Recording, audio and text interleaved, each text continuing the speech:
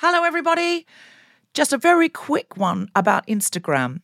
If you're on it, Meta, the parent company, is reducing the number of political posts visible to users on their feed. This is a real thing, not a hoax. So go to your Instagram profile, tap the 3 horizontal lines in the top right corner to open the Settings tab, scroll down to What You See, click on Content Preferences, open Political Content, and turn on Don't Limit Political Content. That's an option. Otherwise, you won't see almost anything we post because we are deemed political. Please do that now, or you won't even see the posts about our shows, our fun things. So if you want to see Guilty Feminist content and know when we're coming to a place near you or releasing a new podcast, do it now. Mom deserves better than a drugstore card. This Mother's Day, surprise her with a truly special personalized card from Moonpig. Add your favorite photos, a heartfelt message, and we'll even mail it for you the same day, all for just $5. From mom to grandma, we have something to celebrate every mom in your life. Every mom deserves a Moonpig card. Get 50% off your first card at moonpig.com. Moonpig.com. Hey, I'm Ryan Reynolds. At Mint Mobile, we like to do the opposite of what Big Wireless does. They charge you a lot, we charge you a little. So naturally, when they announced they'd be raising their prices due to inflation, we decided to deflate our prices due to not hating you. That's right. We're cutting the price of Mint Unlimited from $30 a month to just $15 a month. Give it a try at mintmobile.com/switch. $45 up front for 3 months plus taxes and fees. Promo rate for new customers for limited time. Unlimited more than 40 gigabytes per month. Slows full terms at mintmobile.com. Ready to pop the question? The jewelers at BlueNile.com have got sparkle down to a science with beautiful lab-grown diamonds worthy of your most brilliant moments. Their lab-grown diamonds are independently graded and guaranteed identical to natural diamonds, and they're ready to ship to your door. Go to BlueNile.com and use promo code LISTEN to get $50 off your purchase of $500 or more. That's code LISTEN at BlueNile.com for $50 off. BlueNile.com, code LISTEN. Hello, Guilty Feminist. This is a very special culture episode of The Guilty Feminist. Susan Wokoma and I got to go backstage at the Harold Pinter Theatre in the West End to interview the 4 lead actors of The Hills of California. That's Helena Wilson, Ophelia Lovibond, Leanne Best, and Laura Donnelly. It's a really beautiful play about women set in the 70s and partly in the 50s. I am sure that if you can get to London, you will want to see it. It's running right now until the 15th of June. I'm sure it will tour afterwards, and you can also get the play script if it's not coming anywhere near you very soon. And I think you'll really enjoy our conversation. The way Tom's edited it, you come in on a little bit of backstage chat, so you're going to hear a little bit more than you normally would. There's no formal start to this show, which I think you'll probably enjoy very much. It's a really fun, good time. Please come with me to the Hills of California.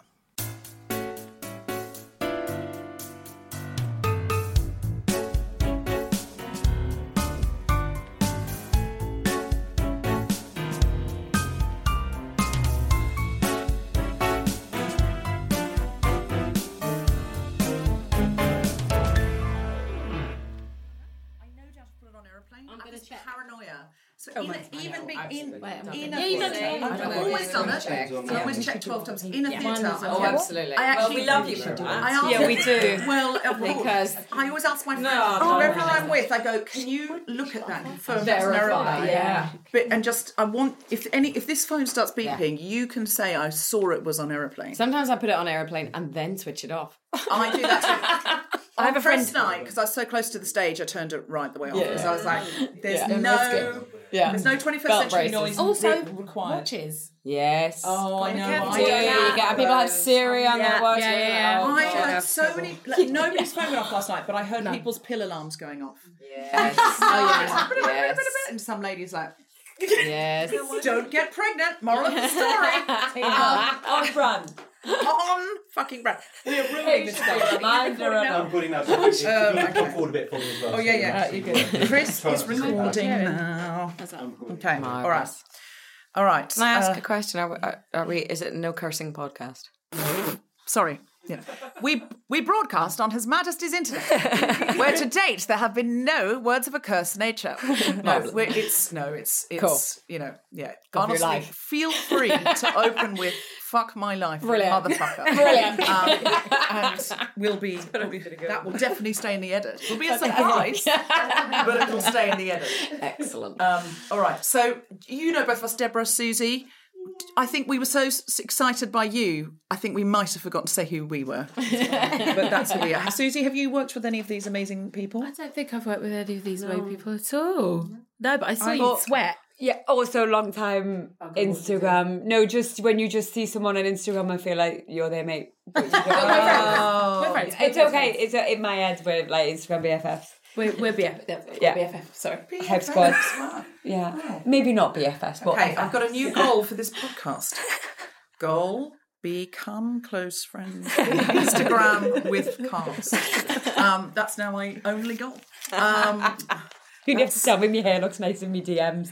That's it. I don't need anything else. Just tell me I look cute. I'm a feminist, but I've come here to discuss this extremely feminist, female-driven play.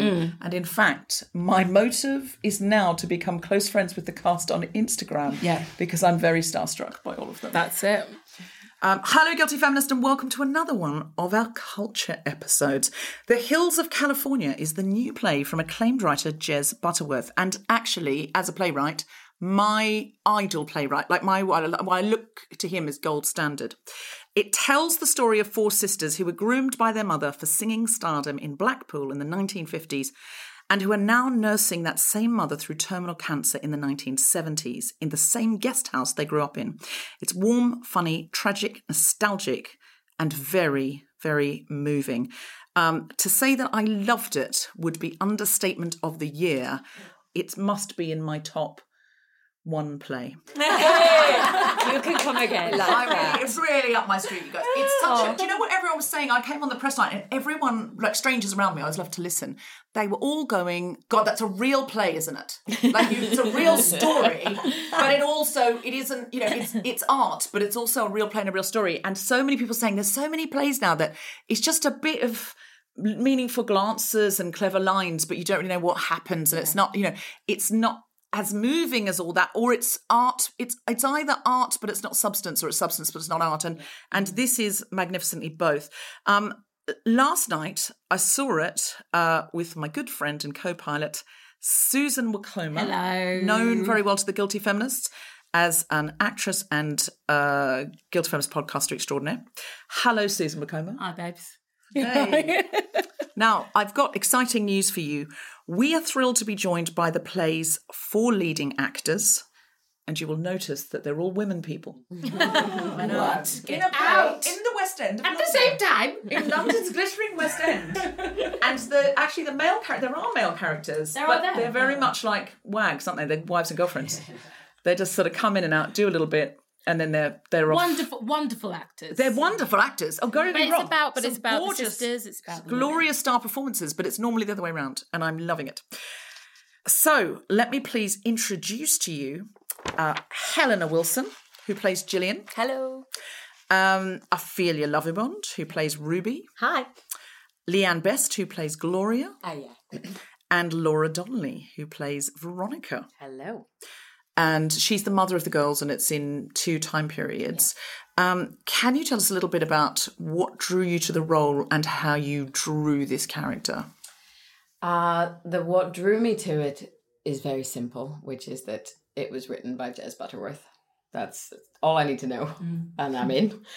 I do think that he writes the most beautiful dialogue and the most wonderful roles, regardless of whether that is male, female, children, whatever. He's always presenting beautiful characters on a stage with a lot for actors to do. And so I would be in any play that he wanted me to be in. And in terms of finding the character, I think I was lucky because I get to be a part of this because he and I live together. I get to find out about this character from the beginning and as he's coming into her mind. And so I get a lot of the work that actors normally have to do in the first few weeks of rehearsal kind of just gets done over a much longer period of time for me. And so by the time I get to round a table to do a first table read, I normally feel like I know that character pretty well already. And it's a question then of finding the truth in it. Sprinkled with a little bit of Shirley Ballas from Strictly Come Dancing. If you'd be open to me moving in with you while you workshop the next character, I would be very happy. I'll sit on the sofa. Great. All right, cool.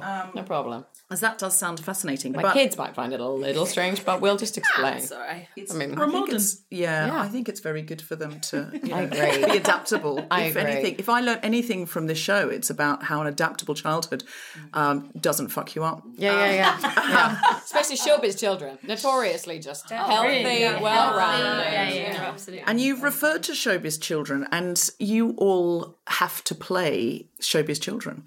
But you're not showbiz children, you're now grown up. There are also children who play showbiz children, but you're the sort of adult remains of child stars. But they're in Blackpool, so they're trying to be stars, and they're really trying to break through all the time and seeing show business as a way out of their situation. How is that for you? Shall we come to you, Helena? Because you're playing the youngest child? Yeah, I play the youngest child, Jill, who never left the guest house. So she watched as, the setup that we had with Veronica when we were really, school age. She has stayed there while that has just disintegrated, and her two older sisters, Ruby and Gloria, have married and left, and that hasn't happened for her for whatever reason. I have theories. But I think for Jill doesn't think of herself as somebody who might become famous or who might make it. It's only with her sisters. It's only in the group. So I think for Jill, it's about what happens when the band breaks up rather than what happens when that dream... I sort of feel that as the youngest of the four, she was kind of co-opted in rather than being necessarily something that perhaps the others maybe wanted a bit more for themselves and sort of understood a bit more. But I think, Jill is the showbiz child grown up who is maybe quite happy to have left that behind, or who doesn't believe that was ever for her in the first place. But that's not the moments when it does come back. I think it's full of joy for her, and it's a release. But I think that's more to do with being with her sisters, connected, and that nostalgia. Exactly. Rather than this is my moment. Maybe you were a showbiz kid, weren't you, Susie? I was not a showbiz kid. No, I did a CBBC show called Serious Jungle when I was 14, which was me being me, and I went out to Malaysia and I was with orangutans. What a gig! It was an amazing gig. It was a competition for CBBC, but like not a star. When you say I was with orangutan, I didn't explain that. What did I was big. It was curveball. It was flat sharing. It was a house, a wacky house. No, it was never replaced the milk. It was like a conservation program that was for CBBC, but it was also like the beginning of like reality TV. Actually, I remember do you? Yes, I do. It is a bit mad that was my life. So there are clips of me at 14 with a very squeaky voice, like holding an orangutan, and so we were building like feeding platforms to reintroduce them into the wild. So that was like my first taste of television. Let's move on. So and that got you hooked. How this struck you, and whether you've got any questions. No, I have it. No, I was about to do a little segue. Don't you worry. But I just wanted to stop talking about the orangutans. Ophelia, you've been acting for a really, really long time. Yeah. really, let me 50 years, I think. Let me rephrase that. You started acting really young as well. Okay, that's nice. There we go. I started acting at 10. I got my first play at 11, my first telly job at 12. So super early. Really relate to this character. So you play Ruby. Like, talk to us about Ruby and her relationship to wanting to be on stage, and how much was that the goal for Ruby versus being with her sisters, like with Jill? I think similarly, she wanted to be with her sisters. She wanted to make mum happy. I mean, you see when we go to the 50s, how much they enjoy it. It was a really happy household full of song and dance, and they have this kind of really strong family unit that doesn't feel like they're missing anything. Yeah. When that doesn't transpire the way they'd hoped, similarly, I don't think for Ruby it was her ultimate dream. It was spending the time with her sisters and making her mum happy and just having a really fun childhood. When you see her when she's older, it's something that she is happy that Joan, her elder sister, who's gone to America, she's happy that it's happened for her. Yes. As she understands it, and she's mythologized her and made her into this sort of mythic idol that Ruby sort of identifies. Her identity is kind of shaped by what she isn't. She's happy with that. It's not that she feels the lack of you definitely that. get that sense. It's not that kind of like longing. It's or resentment or anything. It's just I'm so knowing that my sister's doing it. It is enough for me, and that makes me happy, even if I don't exactly know exactly what she's up to. She's living that life, and that's what keeps me going, and that's so she's not again defined, but she doesn't feel like it's absence because she feels like it has been fulfilled by at least one of them, and that's okay. One of us got out is that the light, and I would say in both Gillian's eyes and Ruby's eyes, it's like one of us got out, and on behalf, almost like vicariously on behalf of all of us, at least one of us got out. I felt like your character, Leanne, she maybe had a different attitude towards it. I just loved the way Gloria came in a sort of, it's like a burst of energy. It's extraordinary. I love all the characters your for different entrance. reasons, but that entrance, I felt the heat. Oh my God. It was extraordinary. Because I have to say, it is really hard for an actor to create what your to be able to communicate exactly what your state is in a really truthful way. And my God, it was hot. Well done. Energy. Like, so the glycerin isn't all mine. It's not real sweat. When you read that part and that entrance, did you think, oh my God, what a gift? Like, because you're making so much of it. It's so enjoyable to watch. And so rare, I think, to get such a wham-pow entrance. Yeah, I mean, it's like Laura said, you can't really say fairer than banging on stage at the opening of a new Des Butterworth play. He knows how to make a moment. So it's so much fun, and it's really robust, and she is glorious Gloria. Even now it's really interesting, isn't it? Somebody said to me, there's the trope of the hard woman, isn't there? The hard. It's funny you said the words. It's really glad that one of them got out, and I don't necessarily think it's trying to get out. Actually, I think it's the line that Veronica says when the guy in the guest house says, "You want them to prosper." It's not about prospering. She wants them to live. She wants them to soar. Yeah. And I think what I love about the play, and where I think Gloria's vast bitterness comes from, and vast disappointment, is that very often in those sort of funneled environments where people tell people who they're supposed to be. So in this instance, it's a working class seaside town. And by the time, when we meet them, when we meet the Webb girls, I mean, Blackpool was Vegas. Yeah. It was... the Beatles played there, Little Richard played, like everyone who was anyone came through Blackpool. So they're on this periphery. But I think for me, the notion that they're talented enough and they could have made it, and they're skint, but they're dreamers and they're artists. That's what she wants for them. So this notion, this is where Jez is a seer. Like, he just sees through all that stuff. Oh my God, Jez is here. That's listeners, that is... That's my entrance. Gloria. I know the floorboards. I learned. Sean Dooley, that. But I think that's why I love it. You were saying that I think quite often we can fall into, and we do this with everyone, we do it all the time, and I say this a lot, these will be sick of hearing me say it, but it's very easy to take places and people that have like a really archetypal available energy that we can identify as being vastly different in a little bit, then we boil it down to a stereotype, and if it's super lazy you get a trope. And I see a lot of that, and I see a lot of it with women from these kinds of these kinds of environments, heavily inverted commas. And what I love about this play is it sets it all in. I mean, like, it's Greek tragedy levels. My granddad was a club singer in Blackpool, by the way. I spent my childhood there. Wow. Do you know what? I wanted to ask about Blackpool and about these seaside... Because like you said, it was like Vegas, like the biggest stars performed there. What was the research that you had to do? Like you said, so you said that you've got that. Listen, mine was from the ages of about 4 to about 16, staying in a caravan park watching Edward Archer give his best. But what's amazing is, and again, this is what Jez does so brilliantly, it's the beginning of the end of the heyday. And then we meet them in the 70s. Yeah. And we're about to not only this portentous energy. And there are these huge things about, you know, we talked about it a lot in rehearsals. God forbid you want more than your lot.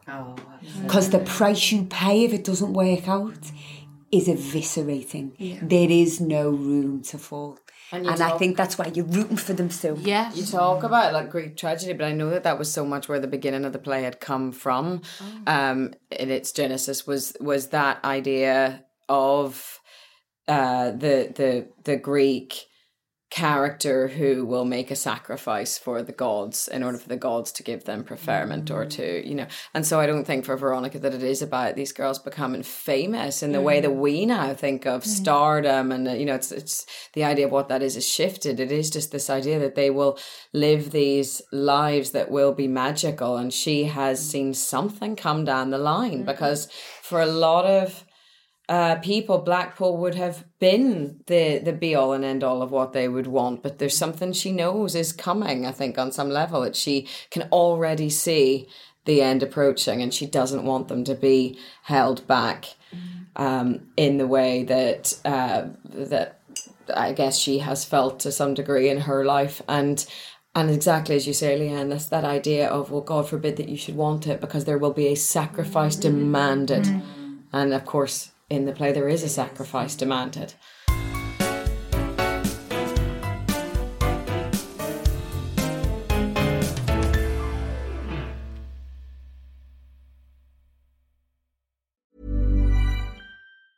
In the market for investment-worthy bags, watches, and fine jewelry, Rebag is the answer. Rebag is a luxury resale platform where each piece is carefully inspected by experts to ensure quality and authenticity. Use Rebag to buy and sell finds from the world's top brands, including Louis Vuitton, Chanel, and Cartier. Head to Rebag.com to get 5% off your first purchase with code REBAGNEW. Shop today at Rebag.com. That's REBAG.com. And use promo code REBAGNEW for 5% off your first purchase. Hey, I'm Ryan Reynolds. At Mint Mobile, we like to do the opposite of what Big Wireless does. They charge you a lot, we charge you a little. So naturally, when they announced they'd be raising their prices due to inflation, we decided to deflate our prices due to not hating you. That's right. We're cutting the price of Mint Unlimited from $30 a month to just $15 a month. Give it a try at mintmobile.com/switch. $45 up front for 3 months plus taxes and fees. Promo rate for new customers for limited time. Unlimited more than 40 gigabytes per month. Slows full terms at mintmobile.com. Quality sleep is essential. That's why the Sleep Number Smart Bed is designed for your ever-evolving sleep needs. Need a bed that's firmer or softer on either side? Helps you sleep at a comfortable temperature? Sleep Number Smart Beds let you individualize your comfort, so you sleep better together. J.D. Power ranks Sleep Number #1 in customer satisfaction with mattresses purchased in-store. And now, save 50% on the Sleep Number Limited Edition Smart Bed for a limited time. For J.D. Power 2023 award information, visit jdpower.com/awards. Only at a Sleep Number store or sleepnumber.com. Hello, Guilty Feminist. This is Deborah. Just to let you know, in case you haven't already heard, on the 3rd of March, I am comparing a show at the Roundhouse in London called Voices for Gaza. And it's got some extraordinary names in it. The Palestinian string quartet called the Galilee Quartet, another Palestinian and Middle Eastern acts, but also people you'll know from the Guilty Feminist, like Jen Brister and Susie Wokoma, some other great comics, and actors like Brian Cox and Harriet Walter from Succession. It's £20 tickets because they're trying to absolutely pack the place. Just to be clear, I'm not producing this show. This has been put together very economically in a short period of time by a brilliant group of theatre practitioners in London as an emergency fundraiser for MAP, that's Medical Aid for Palestine. What they do is they send British doctors, medical supplies and medical equipment to Gaza. So this is really, really urgent. It's a very Blitz spirit. If you get a £20 ticket, there's 250 seats on the floor and the rest will be standing. So if you really need a seat, get there really early on the night to bag yourself a seat. Otherwise, you will be standing. But as I said, it's Blitz spirit, all muck in. So we hope you will be on board for it. There are, if you've got money, some VIP seats like in a dress circle section, which is all the money's going directly to MAP, are £250 each. If anyone would like one of those, I don't know that they're available on the Roundhouse website, so just email me at guiltyfeminist@gmail.com and I'll see if I can hook you up with the organisers to try and get you one of those. In the meantime, even if you can't come, if you bought a ticket for 20 quid, you could give it to somebody else and all that money would be going to MAP. You can also, of course, donate to MAP directly. Also, I want to let you know we are doing an incredible new show, which is with Waterstones, the Guilty Feminist Waterstones Book Club. It will be on the 27th of March at Waterstones Piccadilly. And we are interviewing Susie Miller, who wrote the play Prima Facie and has now made that play a novel. Jessica Foster-Cure and I are talking to her, and we will have another guest as well to make it more like, so it'll be really like a book club. And we are contrasting it with feminist classic, because we thought this is a good time to revisit some feminist classics. Maybe some of us have never read Fear of Flying by Erica Jong. You can buy a ticket from Waterstones with one of those books included. If you read those books before the night, there'll be no spoilers. So try and come along for that, because I don't know when else you're going to see Susie Miller live on stage, and it's our very first book club we're hoping to do for a year, new books with feminist classics combined. We think it'll be a really great thing for all of us to delve into those feminist classics and discover brand new books. We've also got shows coming up at King's Place in March and April. Go to guiltyfeminist.com live shows and you can find tickets for all of these things. And now on with the podcast. Blackpool's really like another character in the play, which I thought was really interesting, because we stay inside basically the private kitchen and the public parlour of one seaside guest town, but Blackpool is so alive in the energy and the description, but also like the character Veronica, the mother. She was in her heyday in the 50s, looking fabulous, wheeling and dealing.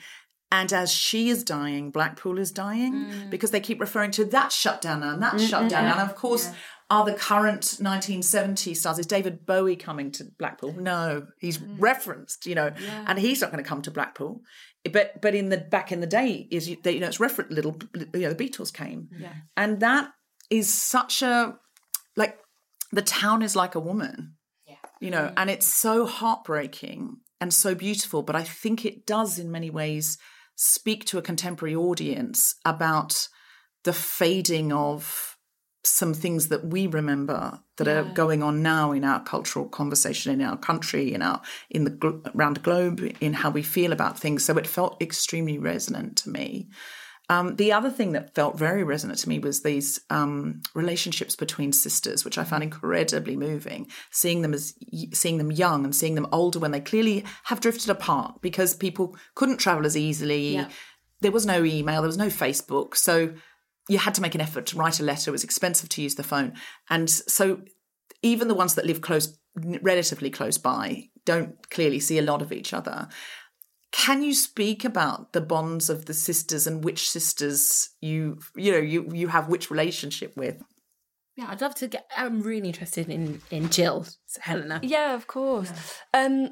I completely agree with everything you've just said. I would also add that I think when something terrible happens in a family like that, it makes it even harder to pick up the phone, right? And I think what we talked about in rehearsals was this idea that, what happens in the play in the 1950s timeline we're still feeling, Sam quoted Chekhov, and he managed to make it like beautiful and not pretentious about the link between the past and the present being like a chain, like a silver chain. And if you shake one end, you feel it all the way along. And that's Sam Mendes, the director? Yeah.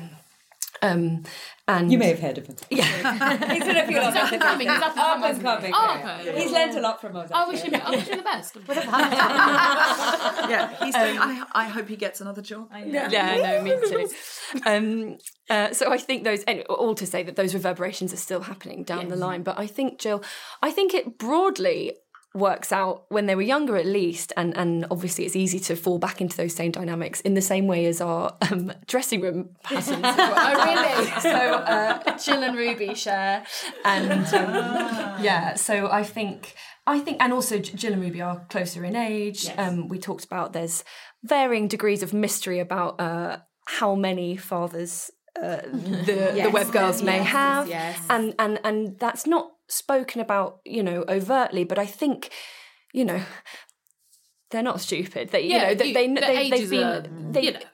been guessing and whispering and thinking about this their whole adolescence, I think. So I think even there are these kind of unspoken bonds between different kind of configurations. But it's really interesting when you take one out of a quartet, what happens to the remaining three. So I think Jill feels closest to Ruby and naturally a little intimidated by Gloria, but I actually think Jill and Gloria share a lot of DNA. Yeah. And we did a lot of work. Our first pass in rehearsals, I played a vulnerable, intimidated version of Jill that was only exacerbated by Gloria's energy. And actually a lot of the work we did was to redress that and to make them different, but a battle of equals. Yes. And that they both learnt that tenacity from Veronica, their mum. Yeah. So that it makes it better dramatically as well. So that you see a real clash of two stubborn forces, exactly, who've gone their different ways, but who are a match for each other rather than the lion eats the lamb. Yeah.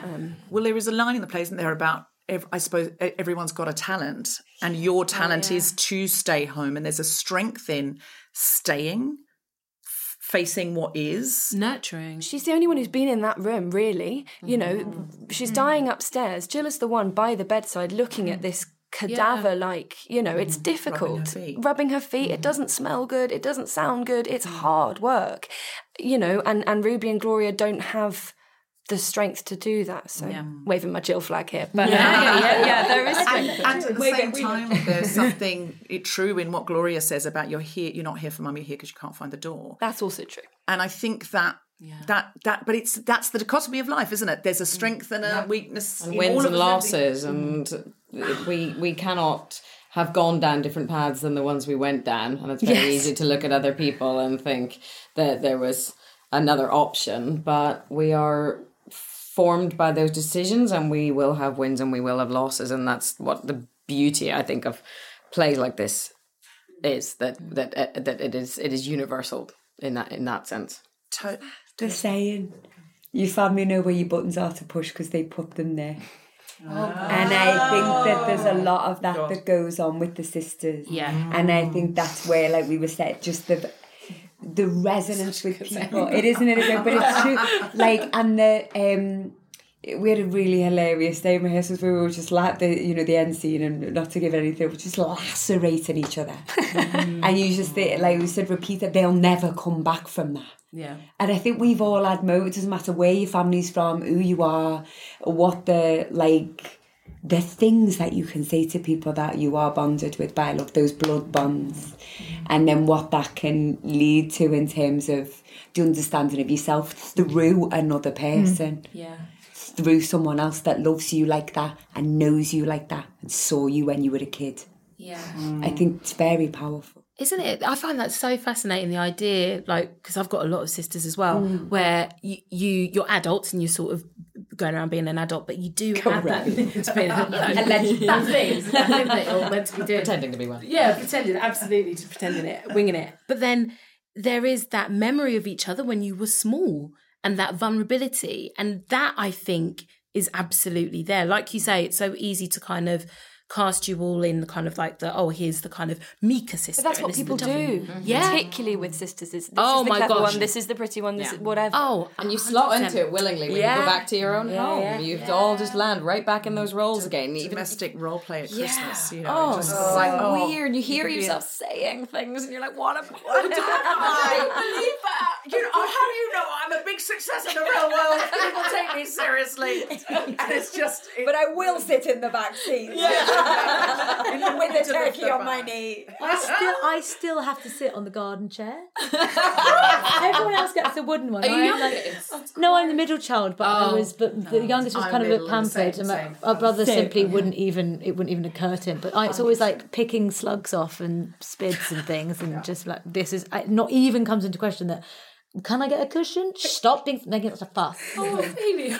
No, but also it's really low. I don't know if I can do. I'm kind of eating with my hands slightly above, and I think, I really, really ought to get a proper chair by now. I think I've earned it. If you're put it under the tree, wrap up a chair under the tree, and then go, oh, who's this from? The family.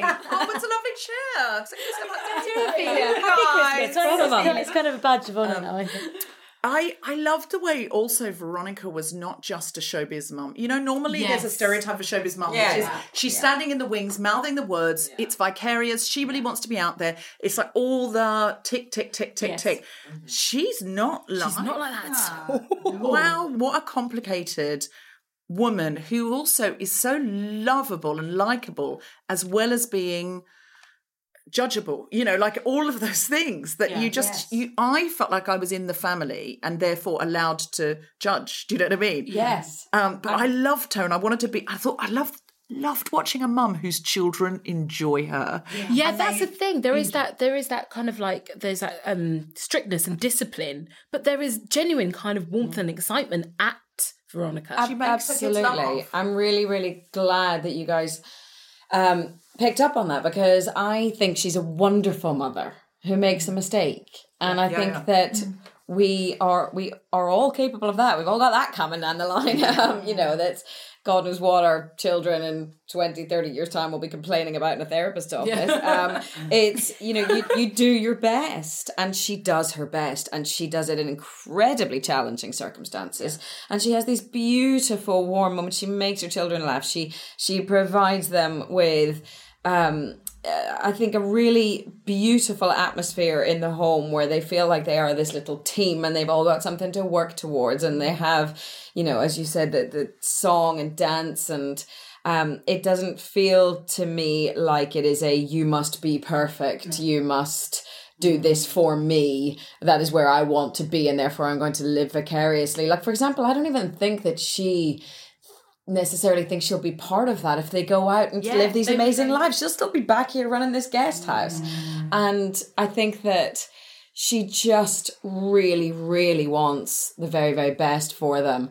And we are inclined, of course, with what happens in Act 2, we are inclined to place the blame squarely at her door, and then it's very easy to look back and say, well, she was so strict and she was this and she wanted too much, and she and to kind of colour her with that decision after the fact. But I think, in fact, there we are again, just blaming a woman for what a man brings into the house. And she is then left to suffer the consequences of that, as are all of the rest of the women, while the man walks out and goes about his life. That's something I found so striking when I first read it, was exactly that, was that I thought, I think the immediate judgment will be on Veronica. Yes. But it's because that's the easiest, it's kind of, it's the way the water's always run, and it's actually, if let's just look over here at who brings the catastrophe, it's just not examined. No. I think, and that is one, I think, I love hearing that that's what people have been discussing after the play. When my friends have come to see it, their first thing is to judge the mother, and then one of them goes, hang on. Exactly. Who brought that? But it's also, it's so understandable. That's why I say I judge like family. Like I felt like I was one of the girls, because I was like, you shouldn't have, but also it was very complicated. It was very complex what happened. I mean, don't want to give spoilers. Yeah. You cannot put your finger on the moment that even the I think we talked about this after. When did it happen? Yes. Exactly. Did it happen? Yes. Yeah. You know, when people go, how does something like this happen? Yeah. And I think the genius of the play is that's how it happens. Yeah. And it has to be a confluence of intention, a confluence of events. Yeah. And it's what they don't say to each other that allows the thing to take life. And also when we've been living with it for like a really long time, the longest, but we've been all in this world together, and I've been really struck with how late in the day in that scene people realise what is about to happen. Yes. And some people don't get it to the last minute. And there are audible gasps, like I hear it on the monitor, there's audible gasps when people realise what's happening. Because we don't want to think that happens. Yeah. Also, again, they're like, well, surely the mother will get in the way. There's also the bit that I find the most, not the most, but one of the most distressing components is there's 2 of the men in the house. There's 2 of the men in the house. He comes in and he knows there's no husband in that house. But there are 2 men in the house who know them, who love them, who've been in their lives, who've reared them alongside. So it's about the things, the people that need to be complicit by the absence of their intervention. You know? And again, definitely bystander effect. And if that house was more resourced, would he ever have gotten over the door? No. The simple answer is no. So over all of that is this sort of a woman trying to literally lift these 4 kids out of poverty on her back by herself. And also, I think she treats her eldest daughter like an equal. There's a wonderful moment of negotiation between the mother and the daughter, and it's all subtext, and it's like, I'm going to negotiate with you, and it's like, are you blackmailing me? No, I'm pulling your leg, but we know what's going on. The whole audience is right there with you, but she's like, earlier on in the play, we've heard that this daughter is like her. Yes. And so she can play chess with this eldest. She's the eldest. The eldest, especially in a house with only one parent, is always slightly treated like another parent. You know, when there's other, you know, you look after them. And so there's an equalness with this 15-year-old that is absolutely understandable of the dynamic of a house with few resources and a working mother, and you know, also Showbiz mum trying to get these kids ready, and that where she goes, you know, is this what you want? And you can see the moment when she treats her like an equal earlier, and then the moment when she should not treat her like an equal. Yes. And but how that dynamic was established. Absolutely. And understandable. And a lot of it is poverty and the promise. And I love the fact that it's called the Hills of California and all the rooms are named after places in America. And it's all about the great American dream seeping into the city of Blackpool, which would now be the equivalent of, you know, the seeping into the X Factor dream, you know, or something like that. We can have more, we can live, we can travel, we can. And I love that it's not about prosperity, it's not about money, it's about living and going somewhere and being you know, having the experience. Yeah, and there's another like moral lesson going on there as well. When Veronica first talks about the Andrews sisters, who the girls are based around, it's in the context of the Great Depression, right? And we've got, and like, you know, the Grapes of Wrath theme tune is being bashed out on the piano while they so it's not, it's all of those things, and also you can overcome through. You know, this isn't just singing and dancing. This is a way to live. It's a way to be safe as well. Yeah. You know, Veronica will have just come through 2 wars at the point that she's raising these children. And what even that it made me think a lot about my parents and raising me at a time in Northern Ireland when things were, you know, much more kind of regular and extreme. And just what the context of that must bring to raising children, and how you must, on levels that go much deeper into your bloodstream than consciousness, how that must affect how you parent them, how you want to keep them safe, and the decisions that you make.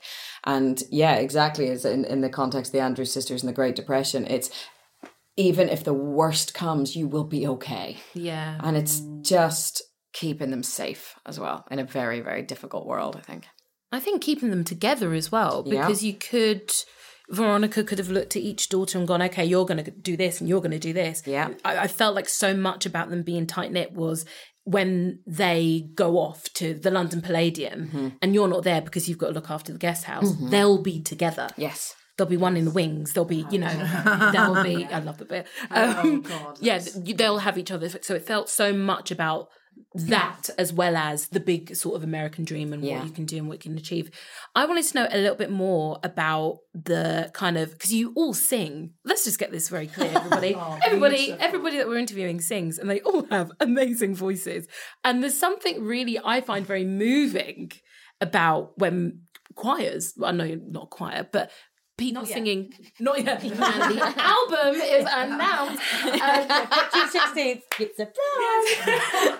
So I wanted to ask a bit more about the process of singing and like the research you had to do, like the Andrews Sisters and like all those different groups. And what's the experience singing on stage? And then also, what was it? Did you learn anything about these groups that you thought that shocked you, that you found particularly interesting? I would like to first of all point out that Sam Mendes neglected to audition anybody on the basis of their singing voice. No, not a one. Phew, thank God. This was a complete stroke of luck when we got to the first table read, and suddenly Helen and Ophelia had to break into harmony, and he went, "Do you want to just give it a go?" And these two started singing, and all of our jaws dropped. Yeah, it was like, "Oh, that was lucky." He did say that. He said at the end of the first rehearsal, he went, "You can sing." I said, "Yeah." He went, "I was lucky." I said, "What would you have done?" He said, "Don't you think about it." Didn't do anything. Whoa, that is ballsy. He'll go far. I did learn. Close harmony is hard, and I don't read music. So Candida, who was our musical supervisor, she would be speaking in notes, which meant absolutely nothing to me. I said, "So is it up half a bit, or up like a whole bit, or down a bit?" Yeah. And then I was told by another director that Pavarotti used to note he couldn't read music, and he would just do a green arrow for up and a red arrow for down. I said, "So I'll be fine if it's good enough for Pavarotti." So it was really, really fun. It was basically one of the four tenors. I've got a gig in Rome. It would be, that was one of the most. I loved that element of it, because when you read it, you're reading lyrics and.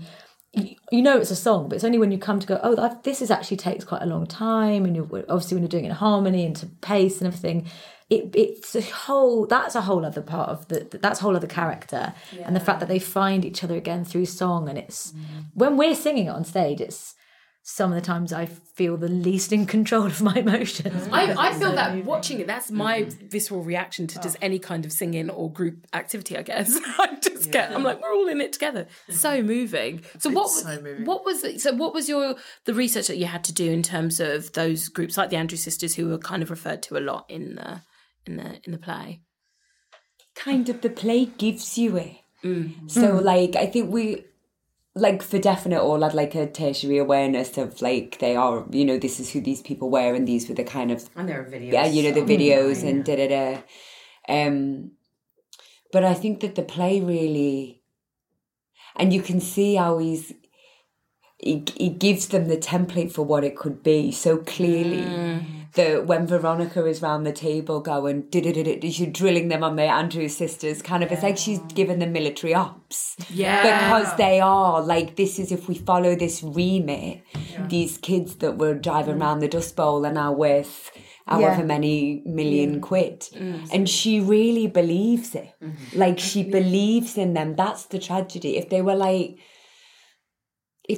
that, I mean, listen, I will say as well, I am... Gloria in Name and Nature, I was not the singer of the group, but they for me the most heartbreaking thing was the first day. I mean, obviously Ophelia and Helena sing beautifully together. Laura's got a great voice. I feel like I'm doing all right at the end, thank you, Candida. But the first day in rehearsals where we saw those girls do that dance through, I mean, we were hysterical because they're brilliant. Because they're brilliant. The tragedy is they are brilliant. So that was a lot of the research, really. It was watching I watched our them, girls. and then I watched the Andrews Sisters, the things that they were doing. But I mean, it's that was a lot of the research, and then feeling how it was fleshing them out. I would also say really quickly, there's a thing that happens when you sing in close harmony. Like you get so fixated on your bit, getting your bit right, that you're kind of all just like with your fingers literally with our fingers in our ears, just trying to get our bit right. And then there's a thing that happens, which the character experiences too, where you have to subsume yourself into the whole. You have to stop just worrying about yourself and listen to the whole. And that's when you catch the older girls at that point in their journey. That's harder and harder to do as an adult, is to go, I have to let go of my shit and do what serves the. I mean, I think it's a perfect metaphor for the play and for family and for sisterhood, is that when you relinquish who you think you are and surrender to the group, you actually find a better understanding of yourself. And as the four of them link together and you surrender to that harmony, you find harmony. And we remind ourselves of that in acting it every single night as well. It's precisely the same lesson, which is if you serve the play, the story, and we all stay very, very linked. And Sam was wonderful at kind of doing our pre-match talk before our Oh, he's good. We were saying he's the Jürgen Klopp of directors. In the dressing room. Very good at those. Because he then did leave us. So. And then he got off. Exactly. He knew how to run. Send you out. But yeah, he reminded us, you just have got to stay in that harmony together, particularly as the play goes on. Close. Yeah. Interestingly, I noticed, or maybe I think it's just coming to me now, actually. This is the thing about a good play, is lines mean something to you the next day. Oh. That Gillian says, somebody asks her who her dad was, and she says, to deflect and jokingly, the Boogie Woogie Bugle Boy of Company B. Yeah. But actually, music and harmony is the dad of the play. Yeah. It's the second parent, is the discipline of coming together, the joy of coming together, the harmony of these girls being together. I hadn't thought of that. But do you know, it's so beautiful that you're doing that though, because ultimately as well, we're talking about things that are ritualistic. Yes. And women gather. Mm-hmm. Women gather in, whether you want to call it trauma or ritual or like whatever it is, and they ritualise their pain. And that's where this stuff comes from. So whether it's close harmony singing at the end, it's ritualised pain. Women know what to do with it. They know how to alchemize it. When Ophelia says every night, how's that, Mum? That's as big a prayer to the, that's as big as you would ever get. So it is that. Yeah. They gather. Women know what to do with their pain when they gather. And that is the perfect place to leave this podcast. But I really recommend, if you can get to the hills of California, possibly it's... Small details are big surfaces. Tight corners are odd shapes. Flat, rounded, textured, or tall. Whatever your next project, there's a spray paint pattern that's just right. Because Rust-Oleum's new Custom Spray 5-in-1 gives you control with 5 different spray patterns. So you can tackle nooks, crannies, edges, and curves without worrying about drips, runs, uneven coverage, or anything else. Custom Spray 5-in-1. Only from Rust-Oleum. Mom deserves the best, and there's no better place to shop for Mother's Day than Whole Foods Market. They're your destination for unbeatable savings, from premium gifts to show-stopping flowers and irresistible desserts. Start by saving 33% with Prime on all body care and candles. Then get a 15-stem bunch of tulips for just $9.99 each with Prime. Round out Mom's menu with festive rosé, irresistible berry chantilly cake, and more special treats. Come celebrate Mother's Day at Whole Foods Market. Planning for your next trip? Elevate your travel style with Quince. Quince has all the jet-setting essentials you'll want for your next getaway, like European linen, premium luggage options, buttery soft Italian leather bags, and so much more. And is all priced at 50 to 80% less than similar brands. Plus, Quince only works with factories that use safe and ethical manufacturing practices. Pack your bags with high-quality essentials you'll be wearing for vacations to come with Quince. Go to quince.com/pack for free shipping and 365-day returns. Currently in the West End, I'm sure it will tour forever. I'm sure it will. I heard people on press night going, well, that's a shoe-in for Broadway, so good luck. Have fun in New York. Yes. Have fun in New York. Your mouth. There's no way that's not going to Helen Mirren's going to be amazing playing Gloria. You are the young Helen Mirren, and she will queue for tickets to see it. Can you put that on a t-shirt for me? Absolutely.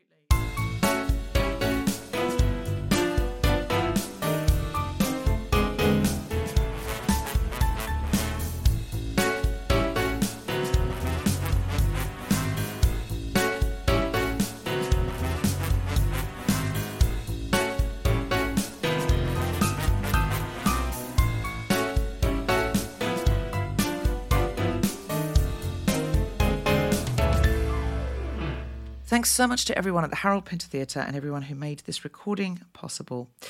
Please go to hillsofcaliforniaplay.com if you'd like to find tickets. Currently booking till the 15th of June, and watch out in case there's an extension. Thank you. The Guilty Feminist is provided exclusively from Acast. Find it wherever you get your podcasts.